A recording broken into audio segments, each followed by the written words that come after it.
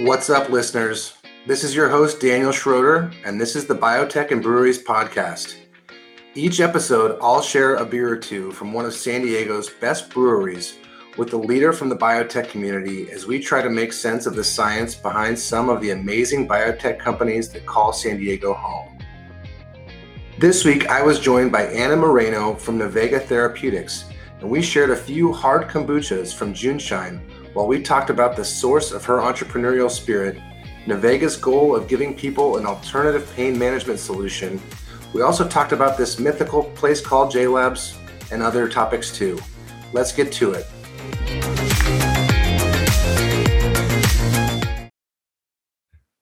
All right, Anna, it's good to see you.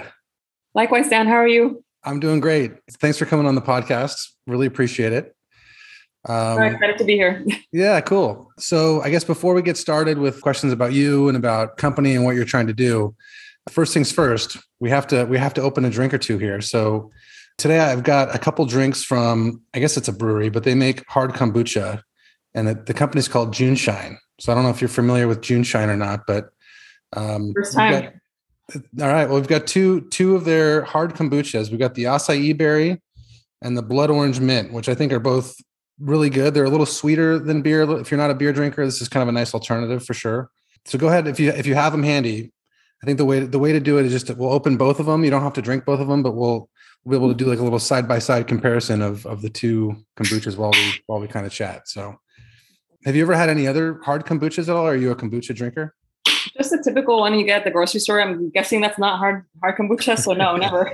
Probably not. And what about like beer and other drinks? Is that something that you have an occasional drink here and there on weekends? Yeah, mostly wine, I would say. Beer when there's nothing else and I have to fit in, So I have to say yes to it. Yep. More of the light beer, I would say, than the IPAs that are well known here in San Diego. My wife is the same way. So we have hard kombuchas at our house. Not all the time, but it's definitely a nice alternative. It's a much easier thing to drink, and it's doesn't weigh you down the way that like an IPA would. So there's a few hard kombucha makers here in San Diego. So it's kind of an interesting thing to see that segment of the industry grow the way that it has. But so give them a try when you get a chance. And I'm curious. I'll ask you later on if you have a favorite, I guess, out of the two. But yeah. All right. So I've known you for a while, but I wanted to just kind of refresh myself and maybe ask a couple questions that we can kind of share with listeners that are out there. So where are you from originally?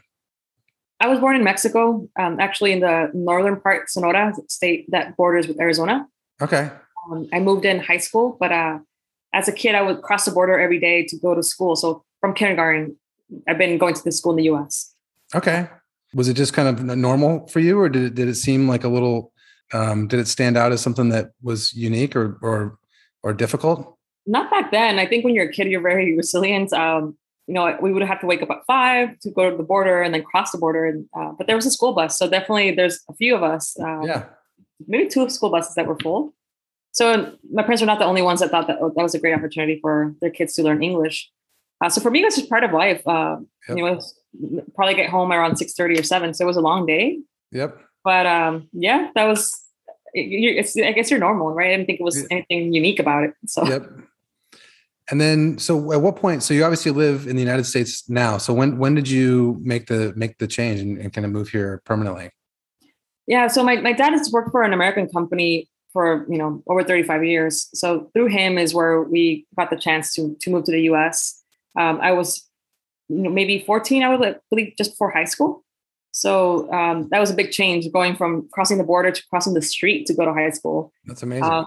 So moved in high school and been here ever since. Been happy here ever since.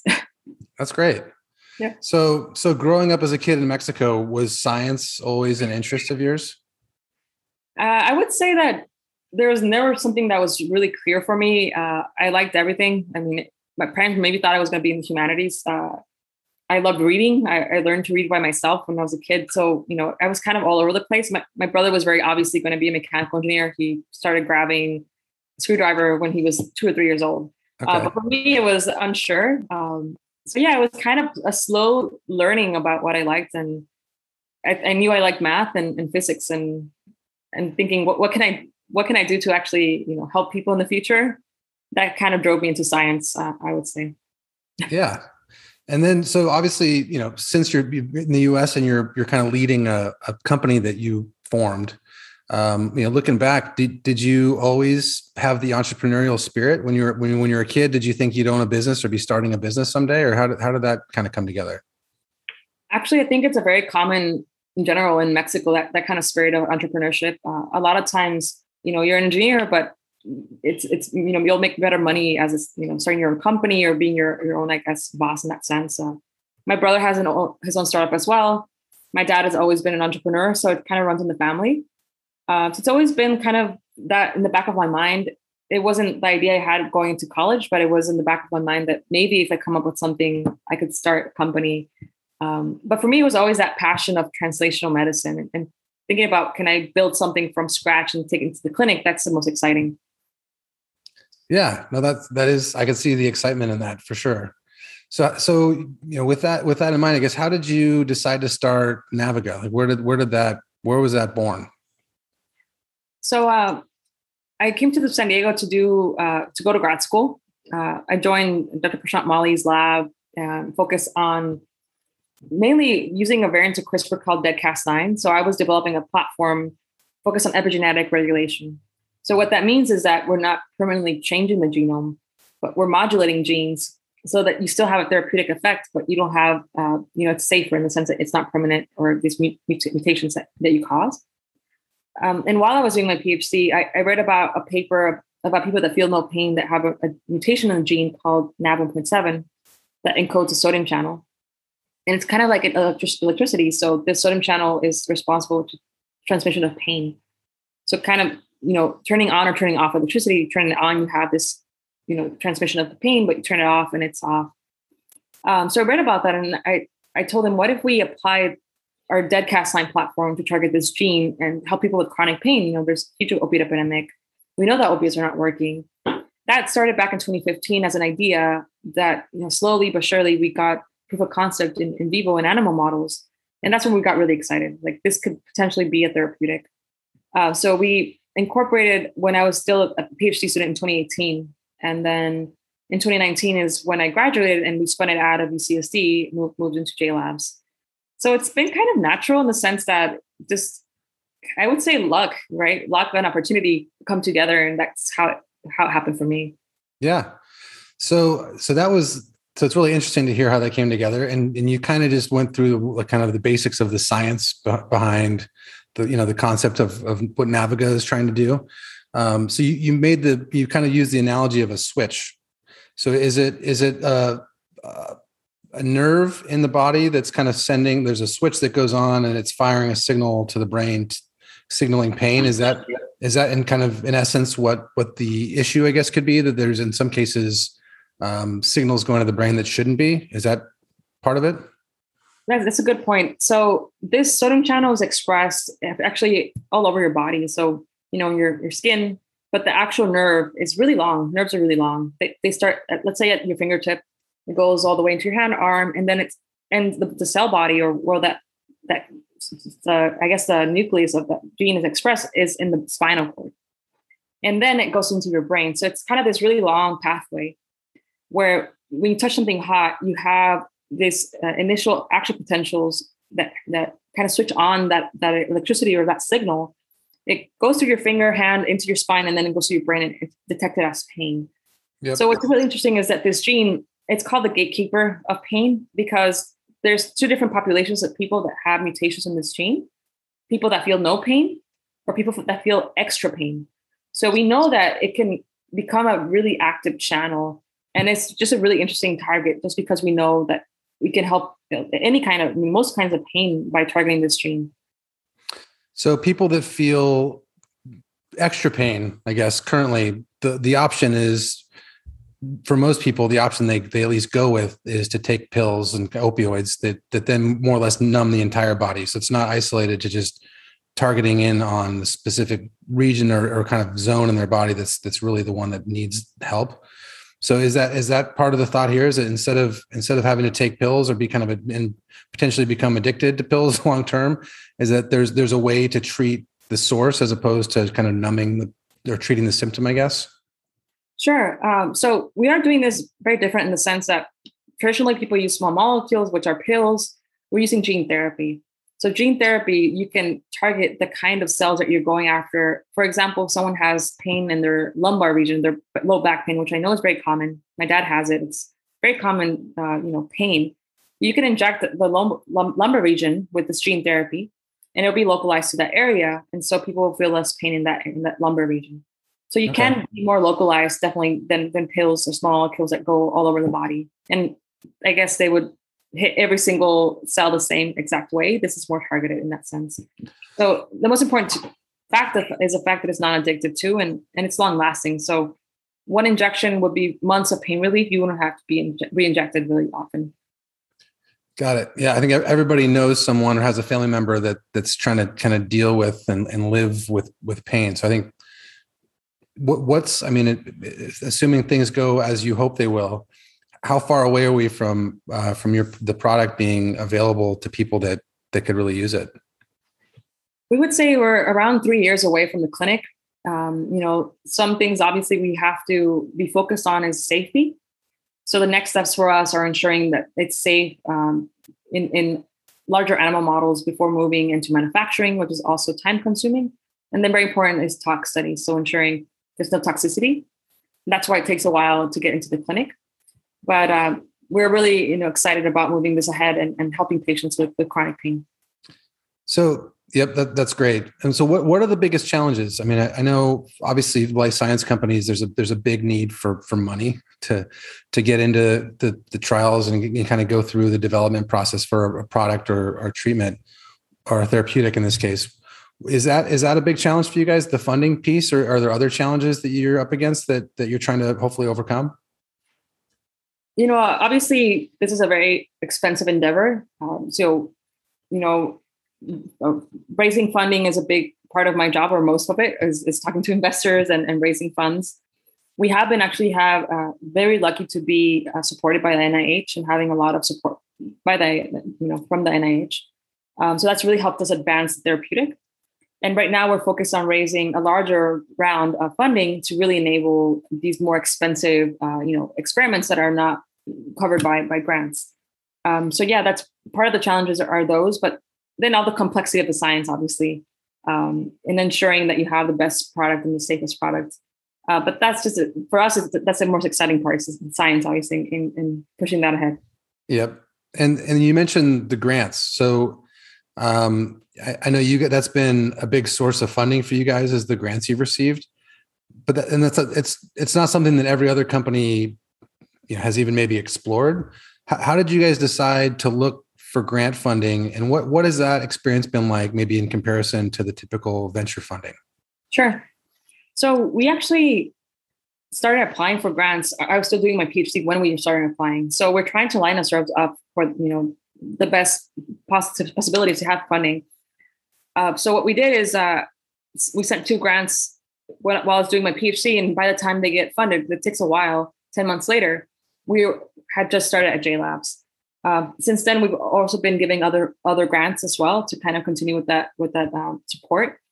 The biggest difference, I would say, is with grants, it's very focused on, these are the goals and milestones that I want to hit with this funding. Very straightforward. It's mostly based on the science and whether they believe it makes sense and it's exciting, and that's where you get the funding. And they're, in my opinion, more open to risk, right? So if it's a riskier idea or thought, it's actually more accepted by the NIH because they know that NIH takes a lot more risk than investors do. And if it wasn't for the NIH, a lot of these risky or initial ideas wouldn't even be funded. So I would say that's the biggest comparison, is that usually investors come in what's a little bit more developed, more advanced in data. So the NIH is a great bridge in between de-risking the technology and the platform and the actual application. And then the investor comes in and kind of really helps propel that forward into the clinic. Yeah, I would guess the NIH, their motivation is to put money out in ways that can maybe be for the greater good. And they're willing to take losses in cases and maybe put money into things that have a small likelihood of panning out. Whereas the venture world is very focused on returns for their investors. So the risk appetite, I'm sure, is a lot different between the two. That and timing. So, usually investors are expecting returns in a certain amount of time, or their actual fund, is only a few years. So they also have to get that investment back. NIH is not expecting, and it's a grant, right? So they're not expecting anything back from you as long as you can kind of demonstrate that you tried your best to hit those milestones. You can indeed get more funding for the future, which is what happened to us recently. But I've been actually part of reviewing grants, and what was really exciting is these novel ideas that are kind of out there that could potentially have a great impact. And so, yeah, definitely, like you mentioned, investors are a lot more risk averse, and it makes sense. Obviously, they have different requirements. Yep. So earlier you mentioned JLabs, which I think a lot of people in San Diego, whether or not you're in the biotech community or not, you've heard of JLabs. Would you kind of explain what JLabs is and kind of maybe how it's been supportive of you guys? Yeah, of course. So obviously, when you're trying to think about setting up a company, there's a lot of things that come into play. It's not just the actual lab space. You have to think about infrastructure, IT, the actual equipment, and that's a really high upfront cost for a company.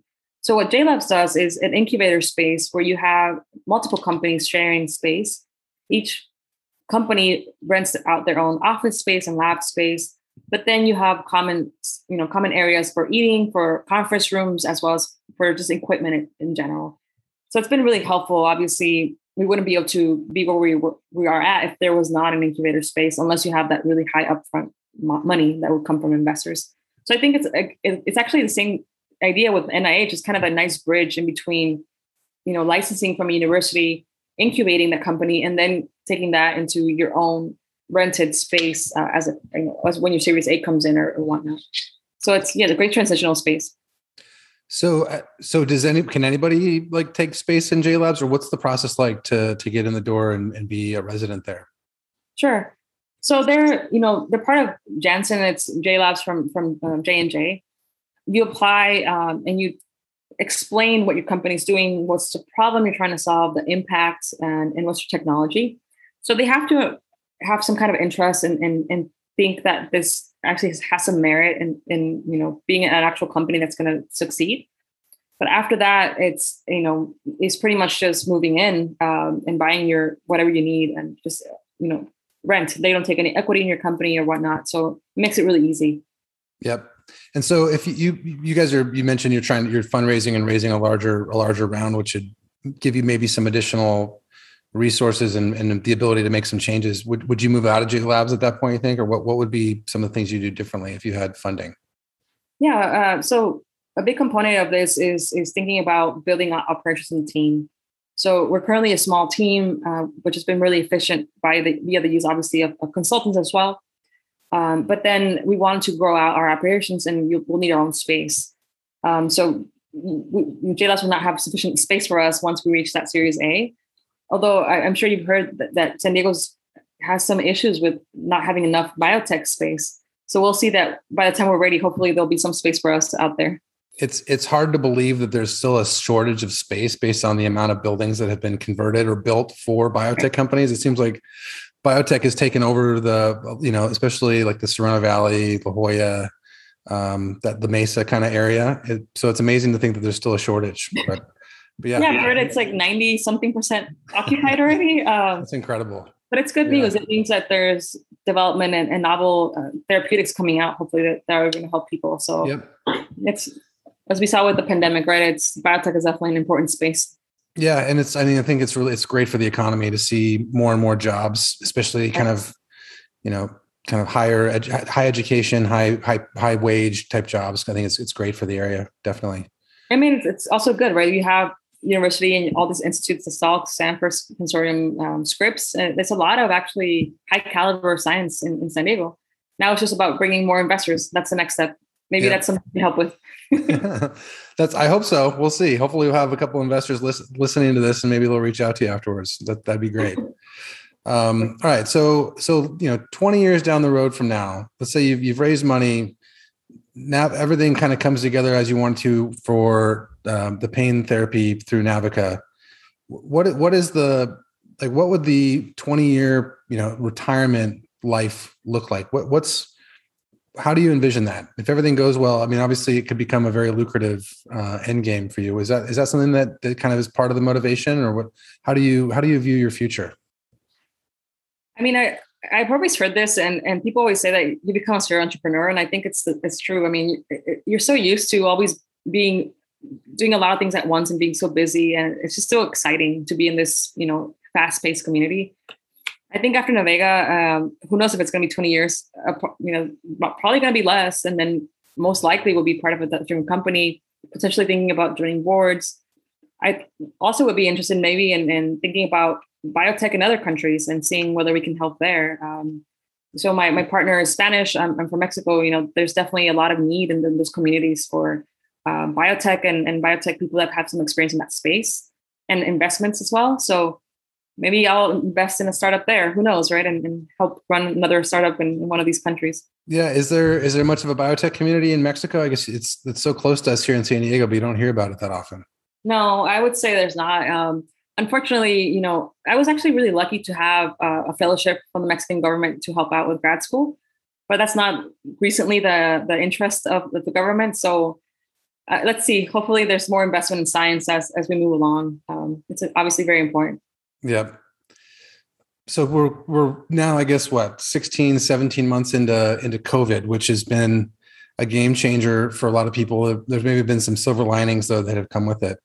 How has that changed things for you and for Navega, and are there any silver linings that you found kind of as a result? Yeah, I mean, we did close down in the beginning when we were really sure of what was going on and trying to protect the employees at Navega. I think the biggest challenge has been actually getting supplies, right? The supply chain. We asked for a specific kind of flask to grow cells in, and I think it took them since January. We just got them a few weeks ago. Wow. So everything is backlog. We learned that apparently there's like 40% less drivers than there used to be. Okay. So a lot of shortage in that area, in the biotech. So it is pushing behind a lot of timelines for a lot of people. And I mean, I guess the silver lining is that we've all learned to work well at home and on Zoom. I think everyone can relate that we're getting better at online chats. Like today, we're getting really comfortable. Yep. And it's probably more awkward in the beginning. Yep.